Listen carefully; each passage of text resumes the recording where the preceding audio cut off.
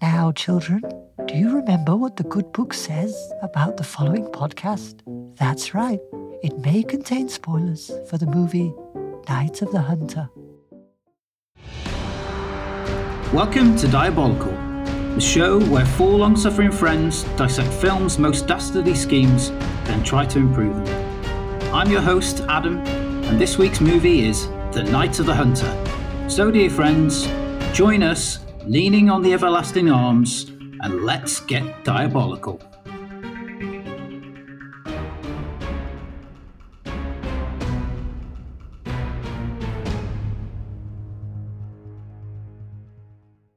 Greetings and welcome to this week's pod. Joining me, as always, are Gaz, Craig, Ben, in their guise of the Panel of Peril. They will compete at the end of the show to see who can improve the villainous plot of the week and earn the honour of picking next week's film and become host. Before we get started, I would like to ask the panel, what is your favourite film that is shot in black and white? My favourite film, shot in black and white, is Ed Wood. Nice. Are we going to introduce ourselves or nah? I've introduced you in the thing, so everybody should know your voices by now, hopefully. Not if they're a first-time listener. Yeah, I've been told we all sound the same as well. All right, I'll go again. Hi, I'm Ben, and my favourite black and white film is Ed Wood. Hi, I'm Craig, and my favourite black and white movie is The Maltese Falcon. Oh, very nice. That is a good one. Yeah, Maltese Falcon's awesome.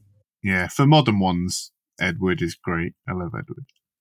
Gaz here. My favourite film shot in black and white is Night of the Living Dead. Oh, that is... I thought you were going to say Night of the Hunter. I didn't, because I've read his Letterboxd reviews. So have I. Well, Night of the Living Dead came a close second, but I thought Gaz would probably say that, so I thought I'd go for probably the film I've watched most, which starts like this. It's been a hard day's night. Help. You're right, Ben. Do you need some help? Do you need somebody? Not just anybody. Do you remember when we did Help and I insisted that Turner and I do the harmonies because nobody else was doing them? Yeah. No, didn't we do it on the production for when we finished A-level? Yeah. Wasn't it that one? Yeah. We wrote some of our own songs and we did some stuff like that, didn't we? Yeah. Did we do Tragedy? Yes. Yes. It wasn't for a final performance. It was for it was like for a parents' night or something. And something we did the Shakespeare in Loughborough, and Gaz dropped his pants and Ian Williams went mad. Yeah. You didn't do that in rehearsal, so you don't do it on the night. No, not only that, but my final line in Shakespeare was, "To the casting couch."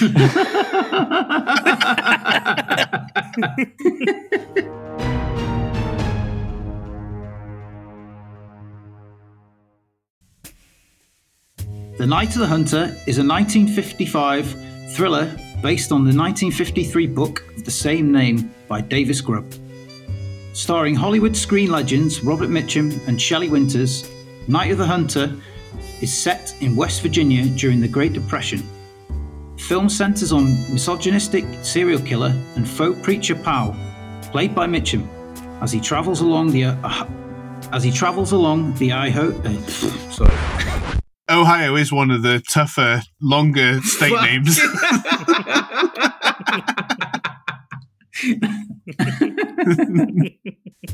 The film centers on misogynistic serial killer and faux preacher Powell, played by Mitchum, as he travels along the Ohio River doing God's work by murdering widows and separating them from their money.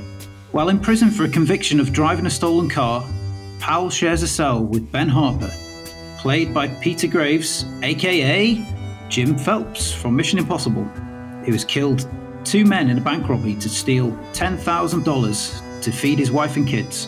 Harper has made his children promise never to reveal where his money is, and despite efforts from Powell, Harper is executed, taking the secret with him to his grave. After his release from prison, Powell makes his way along the Ohio River to track down Harper's unsuspecting wife and kids to attempt to get his hands on that money. Night of the Hunter was released on the 26th of July, 1955 in Des Moines, Iowa. and was a commercial and critical flop at the time of release. Critics and audiences alike cited its religious blasphemy, degrading the sanctity of marriage, its excessive arty appearance, and threat to children content. Retrospectively, Time has been kind to Night of the Hunter, and it is regularly rated highly in lists of greatest films of all time. Several notable directors have also cited the film's influence on them, including Robert Altman, Martin Scorsese, and the Coen brothers. At the 1955 Academy Awards, On the Waterfront is named Best Picture, and star Marlon Brando is named Best Actor, while Grace Kelly picked up a gong for Best Actress for her performance in The Country Girl. Notable films include Rebel Without a Cause, To Catch a Thief, Lady and the Tramp, Guys and Dolls, Guys and Dolls. Is this section usually this long? It's been going for about 15 minutes. It's been going since 1955. Give it a rest, I'm just about to get to you guys now. All right. The unstoppable juggernaut that is Yeah or Meh continues on its path of destruction, crushing all segments that stand in its way. We are taking a slightly different angle this week. A Dutch angle, I hear you say. No, don't be so bloody stupid. The 1950s was the decade that gave us rock and roll and youth culture revolution. It was also the golden age of advertising. Some truly unforgettable products, recipes, and advertisements were created that would change the world we know forever. I have some examples and would like to hear the panel give me a yeah for something they believe is genuine 1950s fare, or a meh for a potential red herring that I may have deviously inserted. Was that the first product, red herring? Meh.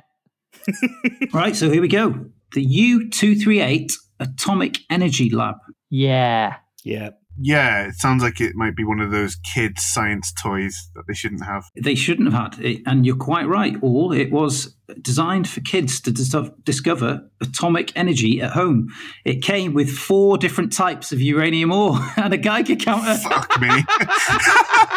Holy moly. Fortunately, it was so expensive at the time at $50. There was very few sold between 1951 and 52. Obviously, the uranium ore and things like that now has subsided, and it's very, very, very collectible, apparently. Okay. Wow. Whammo Manufacturing Company, Betsy Bottenburp. Yeah. Meh. Meh. It sounds like it might be a made-up one from a movie. It is a made-up one. Well done. Yeah, it's a fake product, but a real company. The company was responsible for hula hoops. That's the Hudsucker Company, isn't it? Yeah, well, yes, of course. Hudsucker Proxy, yeah. Yeah, there you were. I was like, oh, that's interesting. How about this for a recipe? A jellied tomato refresher. Yeah. Yeah. Yeah, you could have made that. Yeah. It is true. It's absolutely disgusting as well by the looks of it. Ingredients include gelatin, beef stock, tomato juice, lemon juice, sweetener, garlic salt, and Worcester sauce. So, winging. Is it vegan? It's got beef stock in it. And gelatin. So it probably come from an animal. It's a little vegan humour for you there, ladies and gents. Right, I've got some advertising lines here that, in a similar vein, are they fake? Are they a yeah? Or are they a meh? Vaseline, so pure you can eat it. Check for the trademark. Yeah. Yeah. Yeah. Correct. Christmas morning, she'll be happier with a Hoover. Yeah. Yeah. Meh. Oh, it's a yeah. It's a yeah. I thought you were asking us to comment on whether she would be happy with a Hoover on Christmas. Happy with a Hoover than she would be eating Vaseline. Yeah. I don't know. No. Oh. Women, keep your mimsy clean. A daily wash with new Lux Kebab soap. Meh. Meh. Yeah. Yeah, it's a fake one. Armour's Vienna sausage. Once I saw them, I naturally thought of him. Not your regular-sized wiener, but still able to satisfy. Yeah. Meh. I wanted it to be yeah, but it's meh. It's a meh. Danger! Don't spread disease by finger licking. Yeah. Yeah. Meh. It is, yeah, it is. The KFC ad? It's libraries to do with licking your fingers and flicking a page. Yeah, yeah. Free for chubbies. fall and win a fashion book full of charming chubby-sized clothes. I think, yeah. Yeah. Yeah. It is, yeah. It's from it's a company called Lane Bryant.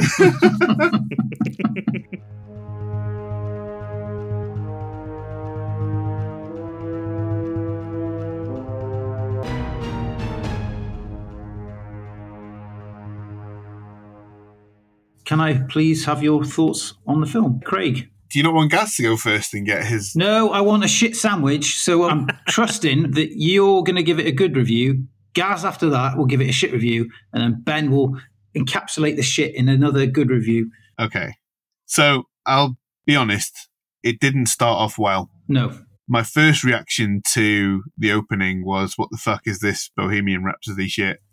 And then my...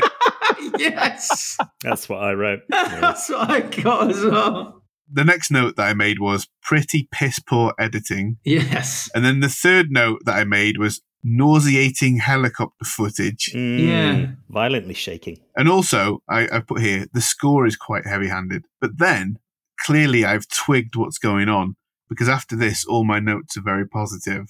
All of those things that I mentioned before, I thought these are the hallmarks of bad storytelling, bad filmmaking, until I realized that this movie wasn't trying to tell, a straight narrative, a dramatization, that it's a fairy tale. And then all those things came into context in my mind, and I thought, okay, I can understand why those choices were made now. And actually, I ended up really liking it. Good. Yeah. My first note was 3 minutes, dead body. So. How many killings? Yeah. Gaz, let's get your bit out of the way, and then you can... Could go back to sleep. Well, I'll just show you, I've got a book by the side of me for the rest of the pod until we get to the plans. And he really does have a book. Yeah, it's a really good book. Far better than Night of the Hunter. My thoughts were basically the exact opposite of Craig's. I really enjoyed the opening up until the train carrying Dickhead arrives in town. And then it's basically just, what's he called? The counsellor from South Park, just saying, oh, religion's bad. Okay. Just over and over again. It's like, yeah, I know that. That might have been quite a clever thing and a daring thing in 1955. But in 2022, I've seen this done a million times and far, far better. And I don't like 1950s melodramatic acting, which to a man, everybody is acting in melodrama. It's not to my taste. The score's okay. I didn't mind the score. Cinematography, I watched a Criterion restoration, and it is a very good looking film. I'll give it that. Especially like the riverboat scene with the tight close-ups of the toad or whatever it is. And yeah, all the different animals. Yeah. Can we get your thoughts on it, Ben, before we start? Yeah, I think I'm somewhere in the middle of Gaz and Craig. Yeah, one of my first notes is severed children's heads at the beginning are very unsettling. The shaky helicopter footage wasn't great, and it was hammy acting. One of the notes I've got here is the art of filmmaking has come a long way in terms of technique. As Craig said, the editing was really jarring at times. And then there's like these really short kind of 10-second scenes, and it was supposed to like give you enough of the story to be getting on with. And I just felt it was all a bit hasty. There were scenes later on that were really way too long, and they could have used that time earlier to kind of, for example, the widow Willa, to show her kind of her change. It just happened way too suddenly. I think they could have spent a bit more time there kind of developing that. But I really enjoyed what the director tried to do. There's some really nice Irish shots as well. I think probably for the time it must have been kind of groundbreaking. I think he went out and he tried new things, and I think a lot of them work. In terms of the melodramatic acting that you both picked up on, that was one of the things early on that I thought, okay, I'm not enjoying this, but when I twigged that they were going for a fairy tale, that all fits in with that. So that's where my problems with that sort of evaporated. And then the other thing, it's not a religion is bad and okay story, because the woman who saves the children is also religious, and she sings the same song. Yeah, and she's awful too. Why is she? Did you not think? No, not at all. No, they're supposed to be like yin and yang. They're supposed to both have the same kind of belief, but then maybe it's just my anti-religious beliefs, but I found her just as awful as Robert Mitchum, to be perfectly honest. Charles Lawton as a homosexual man had problems with religion. Yeah. But I think that he's quite even with his portrayal of it in this. I didn't think it was a... Those two are complete opposites, and that's obviously why they're there. They're kind of to counter each other. Yeah. Initially, you think when the kids escape that Birdie, Uncle Birdie, is going to help him. But after he sees Willa in the river, he's beside himself because he thinks they're gonna think it's him, and obviously he drinks himself into a stupor. That shot's incredible as well, here in the river. That is incredible. Oh my God. Did you like that, Gaz? You must have liked that bit. Yeah, I just thought not very well hidden. Was the first thought that sprung into my mind. But it was beautiful, and then when they did the shot from under the water, and then when they did it from on top of his perspective as well, I was just like, holy shit, this is a good looking film. It was very well done. Gorgeous. I was able to enjoy it even though it was unrealistic, because it's not meant to be realistic, and that's what I had twigged. Yeah, it wasn't supposed to be realistic, yeah. And like you see the river weed, the pond weed, flowing the same as the hair. It was really well framed. It's fantastic. It's absolutely fantastic. I loved it when the kids were sleeping in the barn as well. Yeah. In the distance, you see the preacher riding on the horse. That framing was fantastic. The use of silhouettes and framing in this movie is something else, and then obviously they've got the musical foreboding and stuff elements to it as well. And it really hammers home. And you can imagine being in a 1950s audience, probably some of them within, like I said, the first 3 minutes, they would probably be leaving the cinema quite quickly, and especially when the preacher comes and he's threatening the children, and then he's using his religion in a way that a lot of people at the time wouldn't have been very comfortable with. You can imagine a lot of them getting up and leaving straight away. Thing is, he doesn't just use his religion as an in with people either. He uses just his charm, and with certain people he uses his sexual magnetism and his voice. Yeah. Well, that's it. I think that's why Robert Mitchum was like an inspired piece of casting, really, because like I said in the introduction, Lawton picked him because he was this, Hollywood icon, like modern day. I don't know, George Clooney. He was a bit younger than George Clooney at the time, I guess, when he made his. But what I think personally, the standout performance in the movie is Shelley Winters, who just straight from her first scene when she's in the shop with Icy and the other fella, looks like she's contemplating, she's looking off into the distance quite a lot, and she's actually thought about the role a little bit. And she wasn't cast until actually initial filming began 2 weeks before it started. Yeah, again, her performance is overtly melodramatic. There's a lot of emoting, but that fits with the tone of the movie, and I agree. It's a great performance. The standout for me was the boy. He had a lot to carry in this film, and I think he did it really well. Yeah.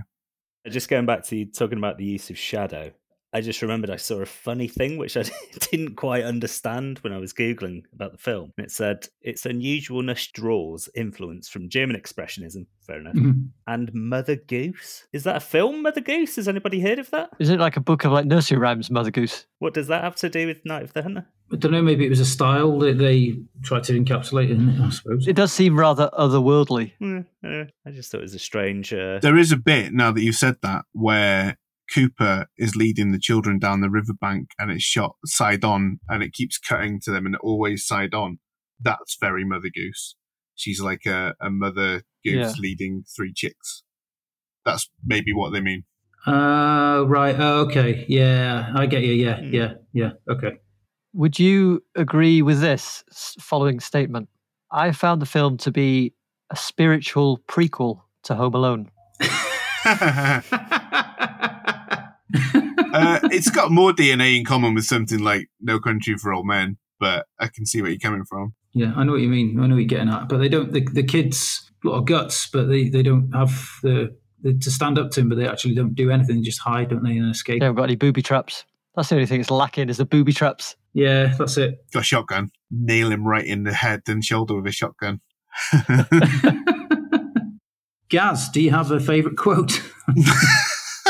I do actually have a couple. Ooh. The dad, Ben, when he gets home with his big fistful of money, and he's just speaking to himself really fast. He's like, listen, John, this money we got to hide before they get to me. There's close to 10,000 here. Where? Behind the rock in the smokehouse. No. In the wicks behind the Grape Harbor? No, they dig it up. Sure, that's the place. Yeah, it's like, yeah. It's just like, okay, that's a really fast inner monologue being spoken out loud. You mentioned earlier that Peter Graves was the the lead in the Mission Impossible TV series. Jim Phelps. He was also the pilot in Airplane. Yes, of course he was, yeah. That's where I know him from, yeah. One, I'm assuming this is from Harry. I didn't know who it was. Salvation is a last-minute business, boy. Well, that was quite a good line. Yeah. And then Miss Spoon, she's got this habit of elongating the last words in a weird way, like a Wicked Witch. So the one that I've got written down is, "You don't get a smidgen of my fudge unless you stay for the picnic." Yeah, that's And then it. she's got, Yeah. she like cranes her head down, but her eyes are up, and she's got this weird little rictus grin on her face. Yeah. It's like, you are weird. She, if anything, is meant to be the moral warning against religion in this. Because, clearly he's unhinged and he'd be doing what he was doing whether he had religion or not. If it wasn't God talking to him, it'd be the fairies. But she is the one who buys into it and covers up and stuff. She also delivered my first favourite line, which is on the subject of marriage and sex. "I just lie there and think about my canning."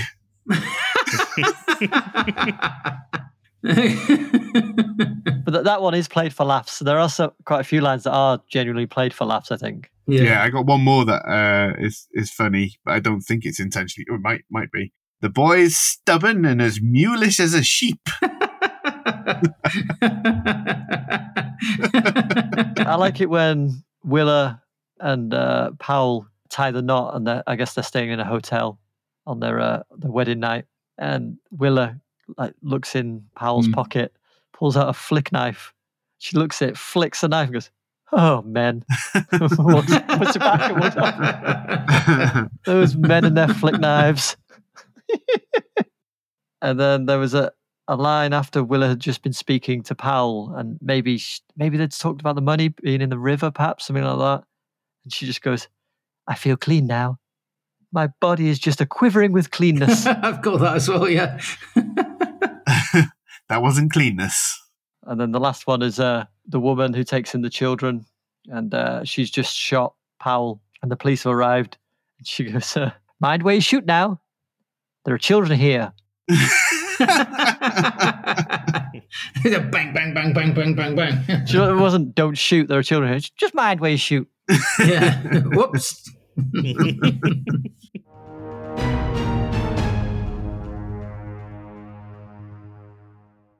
After Powell meets the recently widowed Willow Harper, he sets about charming the townsfolk and Willa. With only John resistant and suspicious of him, Powell overhears that John knows the location of the money. He marries and murders Willa, dumping her body in the river, and sets his sight firmly on the children and the location of the cash.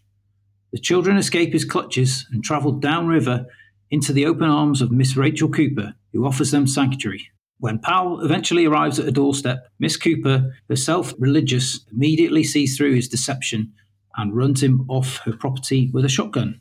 So what do we think of Preacher's plans? 2 florets of broccoli. 2 florets? That's a low bar, I believe. It's the equal low bar with Batman 1966. Okay. So he's been quite successful up until this point now, hasn't he? He's murdered about 12 women and he's got away with it. Yeah, I'm not judging him based on his earlier murders. This is all based on this plot to get the money. I just think it was wild. He had 0 patience. Well, I don't want to go into it because I'll go into it in my plan. But with kids, you just need to take a little bit more time, like an hour more, perhaps, and you'd been all right. He just kept flipping out. He shot himself in the foot again and again. Perhaps it was his overconfidence from his previous murders and obviously he thinks it's going to be an easy thing to find the money, so probably he gets frustrated and that's why he starts slipping up. And yeah, he's also a psychopath, so I mean, there is that. But yeah, I just don't think it was very well planned out. And when he had to improvise, he just dug himself deeper and deeper. So he only earns 2 broccoli florets from me. Wow. Gaz? It's much the same as Ben said. It's not much of a plan at all, is it? His plan is, I'm going to get that money, and then he just flounders. He kills. He kills Willis straight away, basically, which is a fucking stupid mistake. And then his plan is basically to try and charm the kids when it's quite clear that John is immune to his charms straight away. So yeah, not a good plan. Craig? Well, the only thing I'd say about that is him murdering Willa is the one thing that he does get away with there. And he, I think, feels for two reasons. The first reason being she's got the measure of him from seeing his interaction with her kids, that he feels that he has to kill her at that moment. And the other being that he's, out of his mind, batshit crazy, sitting in his own shit-stained undies, wanking, all that crazy. So I think that part isn't the downfall of his plan, but like the others have said, if he'd just taken a little bit more time with the daughter alone and not completely scared her for no apparent reason, she would have told him where it was within, I think, you're right, about an hour. And he could have had it. So yeah, awful plan. Worst plan we've seen so far. But yes, I'm surprised that it's on level with the Batman the movie plan, because next to this preacher guy, Joker, Riddler, Catwoman, and Penguin look pretty fucking sane. It only gets to the same level because Harry Powell wasn't sending up fucking skywriting saying, "I'm coming to get the widow and the cash." 100%. If he had the means to do so, he would have. Yeah. Unfortunately, skywriting hadn't been invented at the time, so... I'm sending up a message to you, Lord. Here it is. What wears black and murders widows? This guy. Very nice.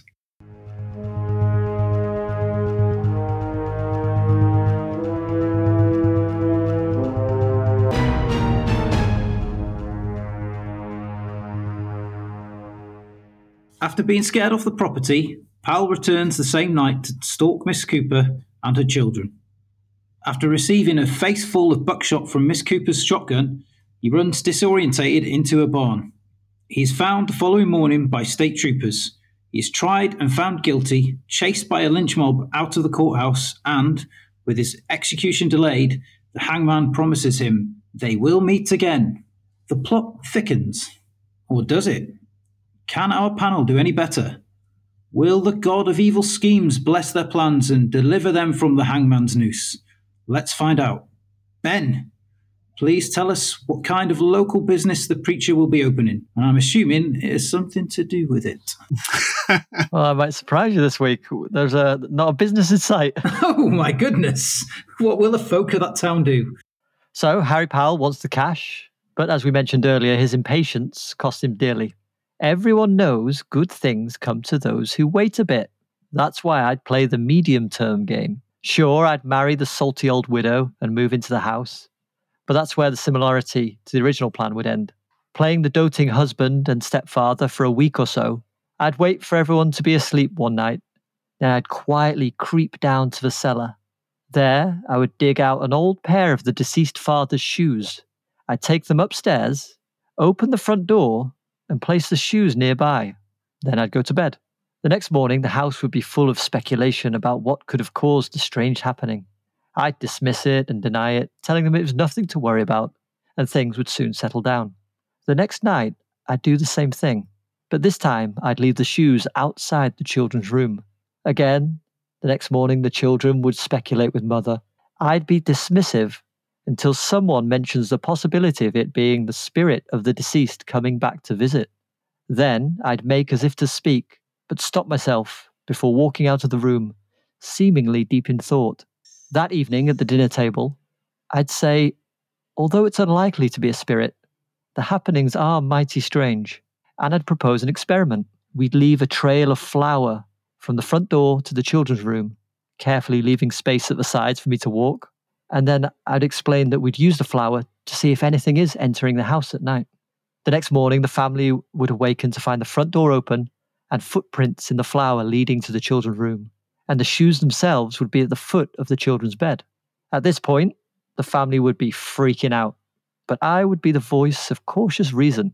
If this is the spirit of Ben Harper, I would declare, then he clearly has something he wants to tell us. And although this goes against my churchly sensibilities, I propose we try to communicate with him. He is the children's father, after all.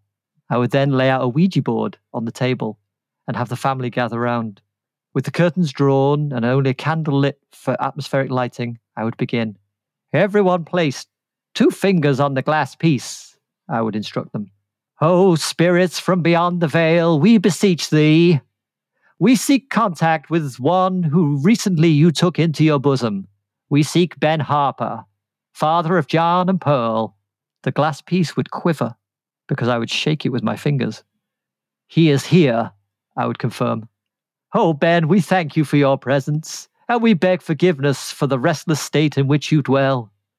Pray, if there is something we can do to alleviate your woes and put you to peace, we beseech thee, tell us, and it shall be done. Slowly, the glass piece would move. J, O, H, N, P, E, A, R, L.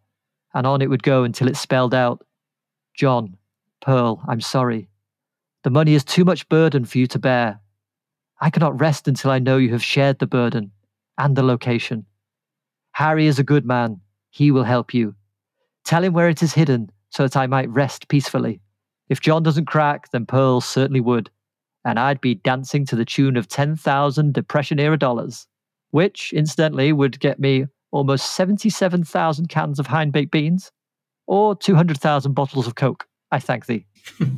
Okay. Initially, I was going to start upon, are there definitely shoes in the basement? What are you going to do if there aren't shoes in the basement? There's always shoes in the basement, Craig. And also, if you tell kids that a ghost's coming in the night, are they going to sleep and let you fuck about with the flower? I think they'd be up all night. But then I realised... Kids sleep through anything. None of that matters because your plan only starts from the time of the Ouija board, really. So you don't need that other stuff. You could just get a Ouija board and say, we're going to contact... So I thought, I can't pick a party planner. I can't. But the church expressly forbids divination through the use of Ouija boards. And I think that's where your plan will fall apart. Because any religious people... He's a psycho. Yeah, but any religious people buying into the idea that he's some kind of preacher, seeing him using divination to summon spirits would be like, you're not a preacher. I think you recall the line explained in a very George Lucas-like manner, the line where I said, although this goes against my churchly sensibilities, I'm willing to do it.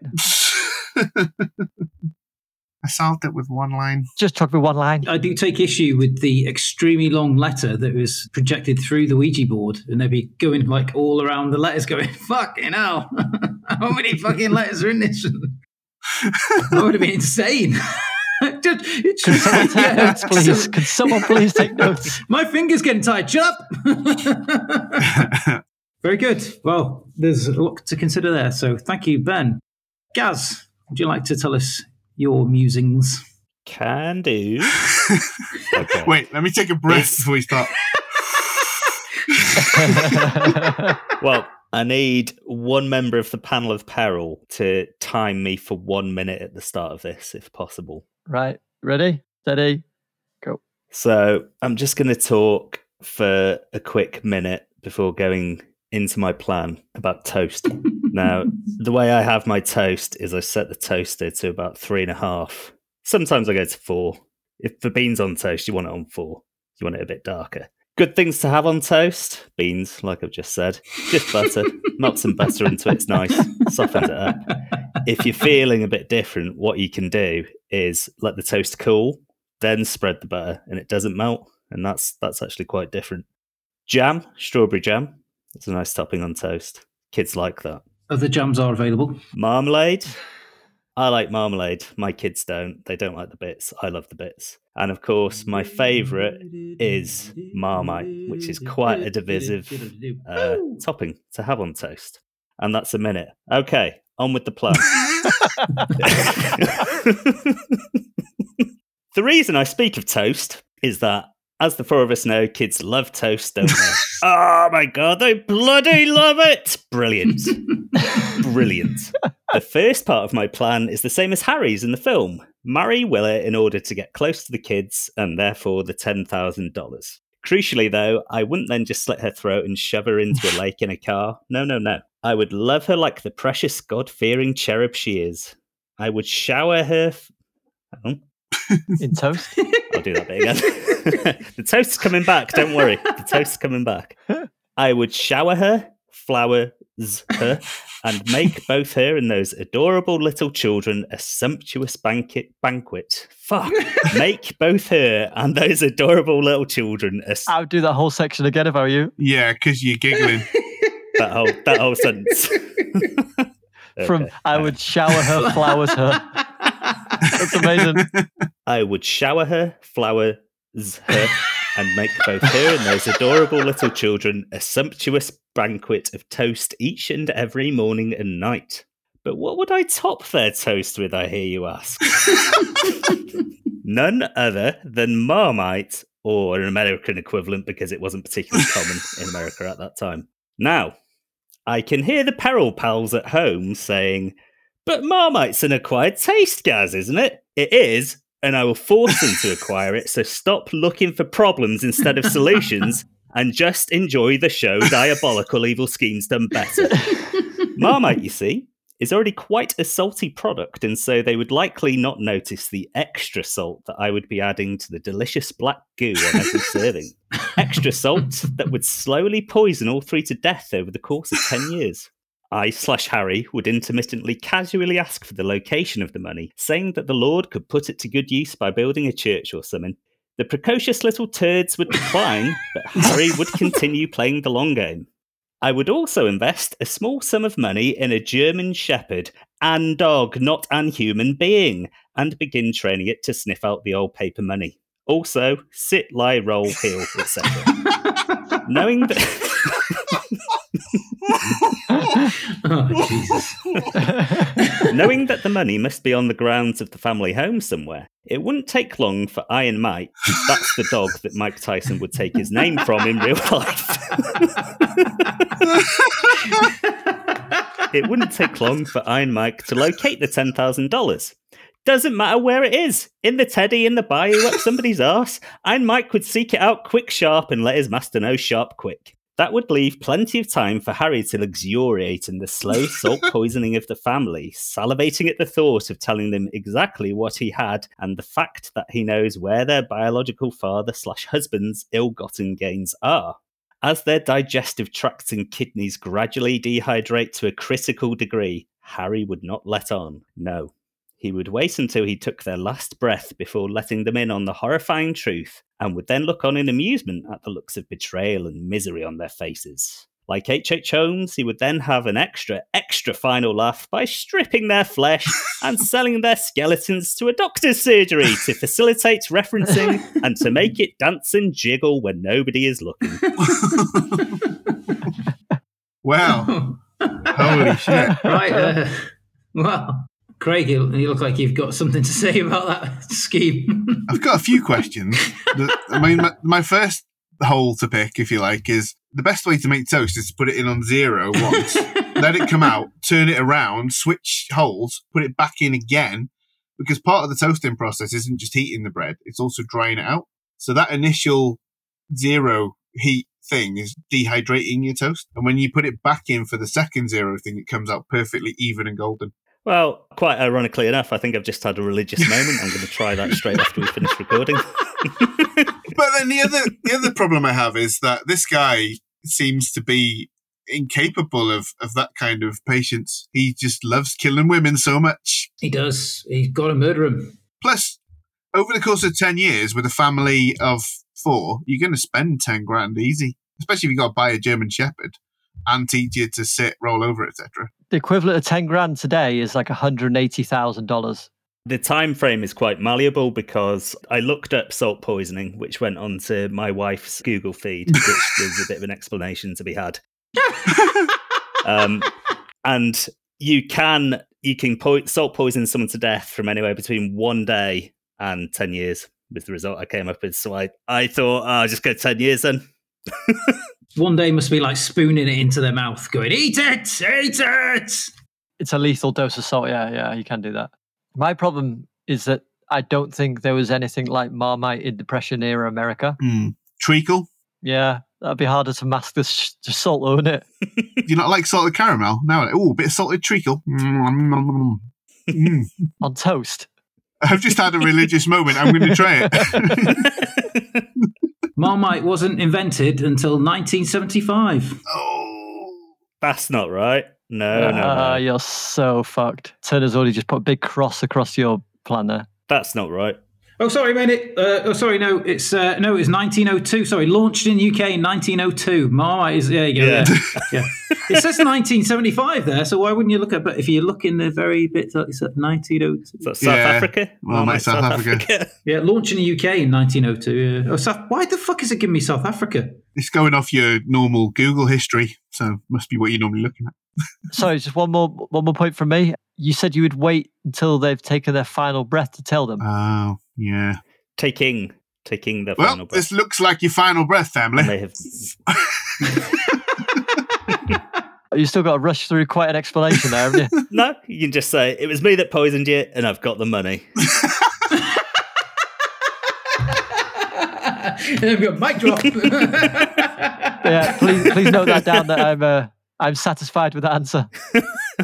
The only question I have, Gaz, is do you like Marmite? I bloody love Marmite. Excellent. Well, you should know what colour it is then, because you got the colour wrong. It's brown, not black. Yeah, technically, but when it's in the jar, it looks black until you spread it. Technically is the best kind of correct, because it's really, really correct, isn't it? When you're talking about my Marmite, it don't matter if you're brown or black.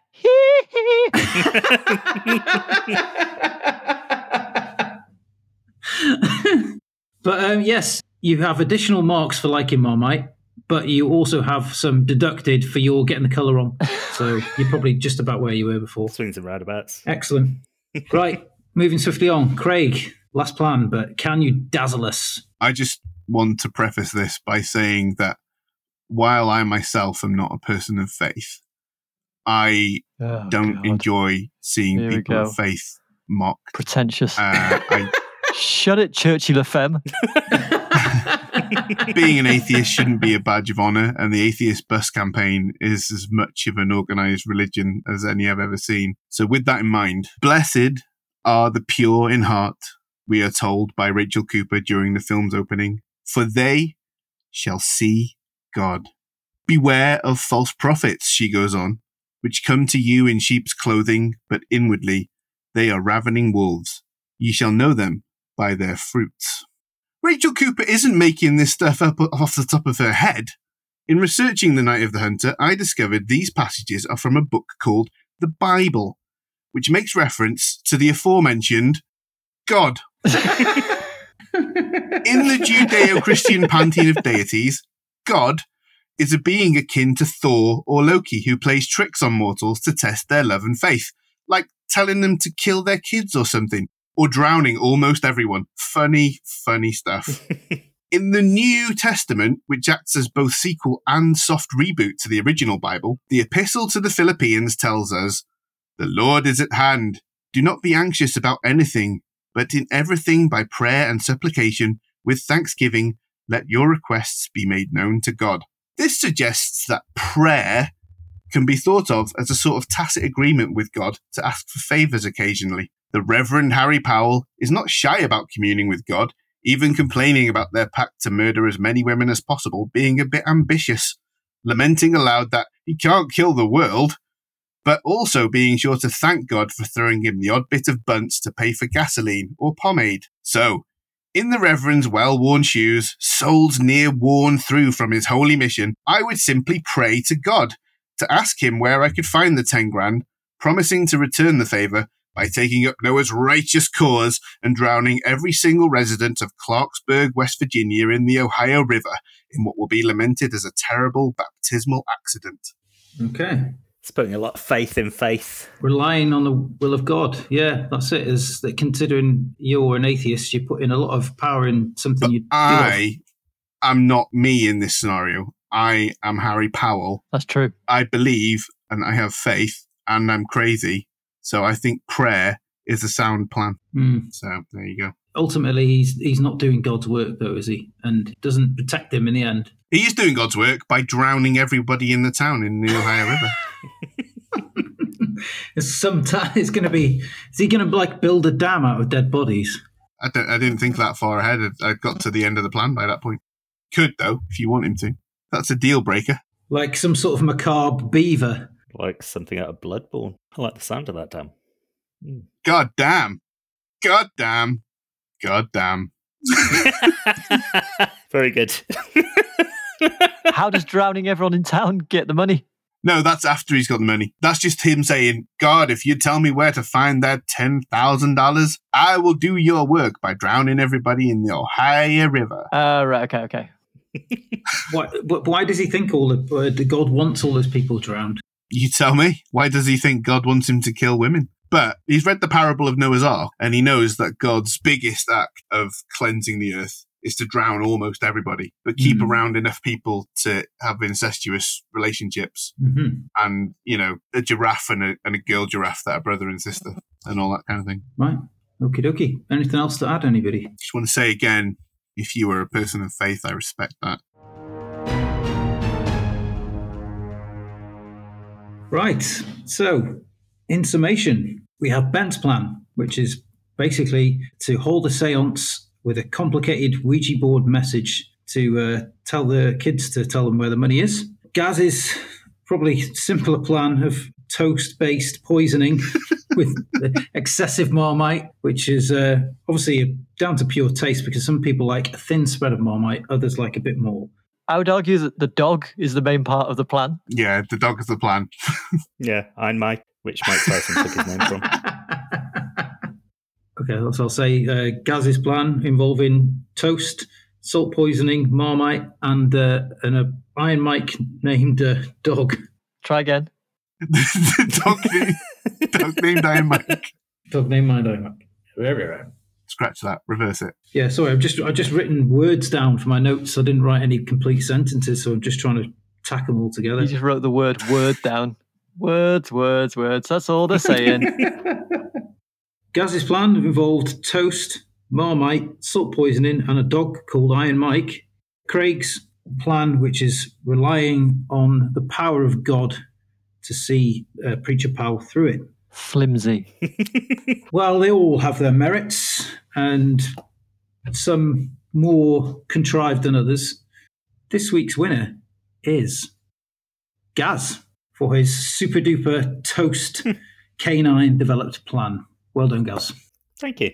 Yeah, I think if you strip away all of the absolutely batshit elements and just say my plan is to get a dog to sniff out the money, that's actually the plan that makes the most sense. Yeah, it's pretty good. Yeah, well, that's it. But it's the batshit elements that actually swung it for him, because I like. Well, you got to have some batshit elements. I don't know if they sell Marmite in the Netherlands, but if they did, I'll go and buy some in a bit and probably have it. I've got some. Oh yeah. Yeah. Treat yourself.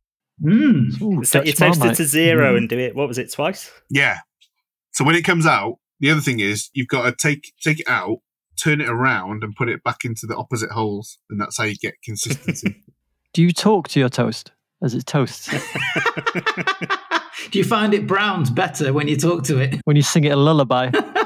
Why would I? That's it. Not long now.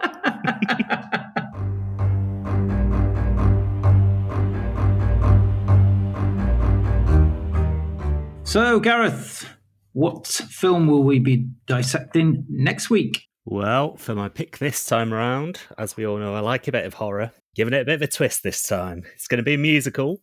We're going to be watching the Rocky Horror Picture Show. Yeah, bloody nice one. That's going to be super.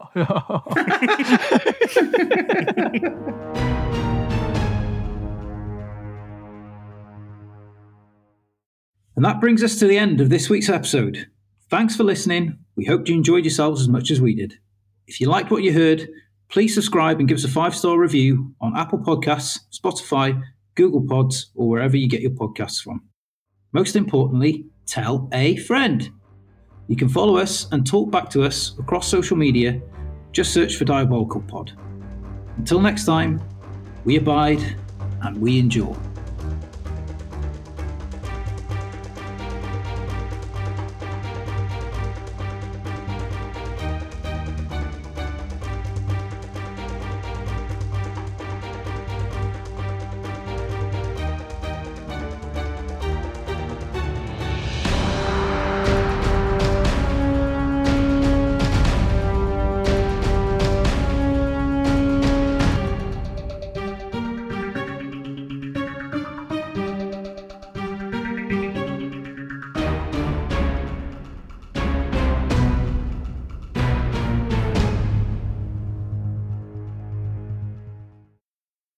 Hi, I'm Craig, and my favourite black and white film is Clerks.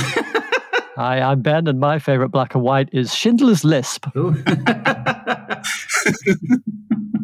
I'm Gaz, and my favourite black and white film is Top Gun Maverick. With the colour turned down. Oh, nice. My favourite black and white film is Zack Snyder's Justice League. Justice is black and white, or whatever it's called. It's something like that, isn't it? And my favourite black and white film is any CCTV footage.